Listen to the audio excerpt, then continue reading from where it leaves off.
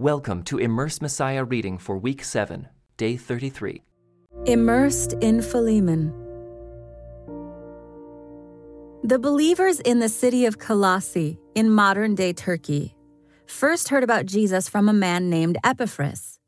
Sometime during the years that Paul was based in Ephesus, he sent his associate Epaphras to Colossae, about 100 miles east, to share the good news there and in the nearby cities of Laodicea and Hierapolis. Many in Colossae became followers of Jesus. When they later learned that Paul was a prisoner, presumably in Rome, they sent Epaphras to help Paul on their behalf. He would make sure that Paul was being properly cared for in prison, bringing money and supplies from the church in Colossae. During this time, Paul wrote the letters we know as Colossians and Ephesians. He sent Tychicus and Onesimus to deliver those letters to their recipients in the province of Asia. Paul gave them one more letter to deliver addressed to a man named Philemon, a leader among the believers in Colossae. Paul calls him his brother and beloved co-worker, noting that the believers gathered to worship in his home. Philemon once had a slave who had betrayed his trust by running away, likely stealing money in the process. That slave was Onesimus, one of the men delivering Paul's letters. In this letter, Paul asks Philemon to forgive this slave, welcome him as a brother in Christ, and set him free. Onesimus is returning to Colossae as one of Paul's representatives. The runaway is about to see his owner again face to face. In his letter to Philemon, Paul explains that he has become a father in the faith to Onesimus. Just as Epaphras was helping Paul on behalf of the Colossians, Paul wants to keep Onesimus with him on behalf of Philemon. But given their history, Paul knows that he can't presume anything. So he sends Onesimus back to Colossae with Tychicus to seek reconciliation with Philemon. Paul uses a variety of strategies to persuade Philemon. Community encouragement, Paul addresses the letter to the whole church there. Sympathy, he mentions 5 times that he's in prison. Authority, I could demand it. Personal debt, you owe me your very soul. And most significantly, the creation of one new unified family in the Messiah. Even so, Paul is making a pretty audacious request. Philemon has the authority under Roman law to punish Onesimus severely. Runaway slaves were routinely killed by crucifixion. But Paul asks him to grant Onesimus freedom and to welcome him as a man and as a brother in the Lord, effectively as an equal. Notice that Paul is mirroring what Christ has done for us. He is not merely encouraging reconciliation between Philemon and Onesimus, he is embodying that reconciliation himself. By putting himself between them and volunteering to pay any debt that Onesimus owes, Paul is doing exactly what he asks of Philemon. Put into action the generosity that comes from your faith.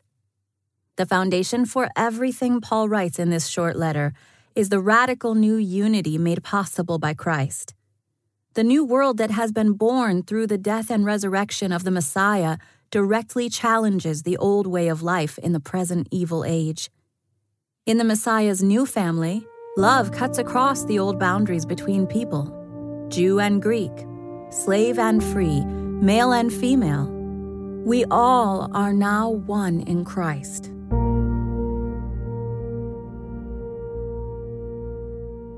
The letter to Philemon. This letter is from Paul, a prisoner for preaching the good news about Christ Jesus, and from our brother Timothy.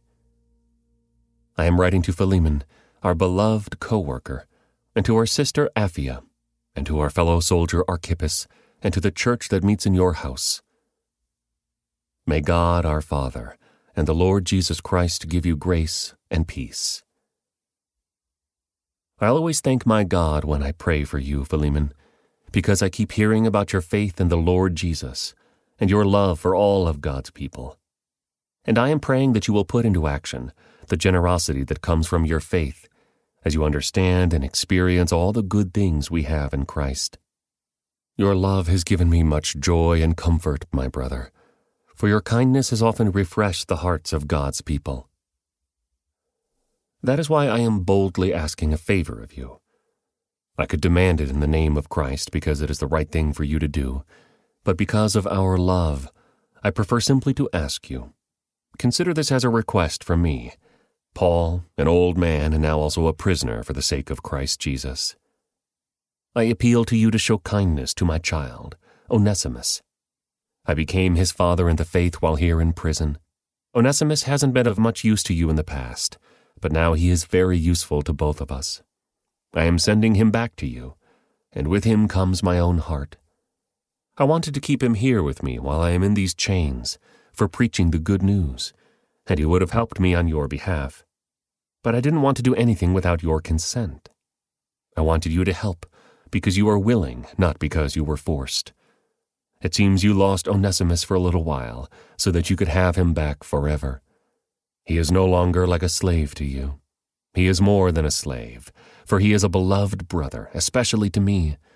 Now he will mean much more to you, both as a man and as a brother in the Lord. So if you consider me your partner, welcome him as you would welcome me. If he has wronged you in any way or owes you anything, charge it to me. I, Paul, write this with my own hand. I will repay it. And I won't mention that you owe me your very soul. Yes, my brother, please do me this favor for the Lord's sake. Give me this encouragement in Christ. I am confident as I write this letter that you will do what I ask and even more. One more thing. Please prepare a guest room for me, for I am hoping that God will answer your prayers and let me return to you soon. Epaphras, my fellow prisoner in Christ Jesus, sends you his greetings. So do Mark, Aristarchus, Demas, and Luke, my co-workers. May the grace of the Lord Jesus Christ be with your spirit.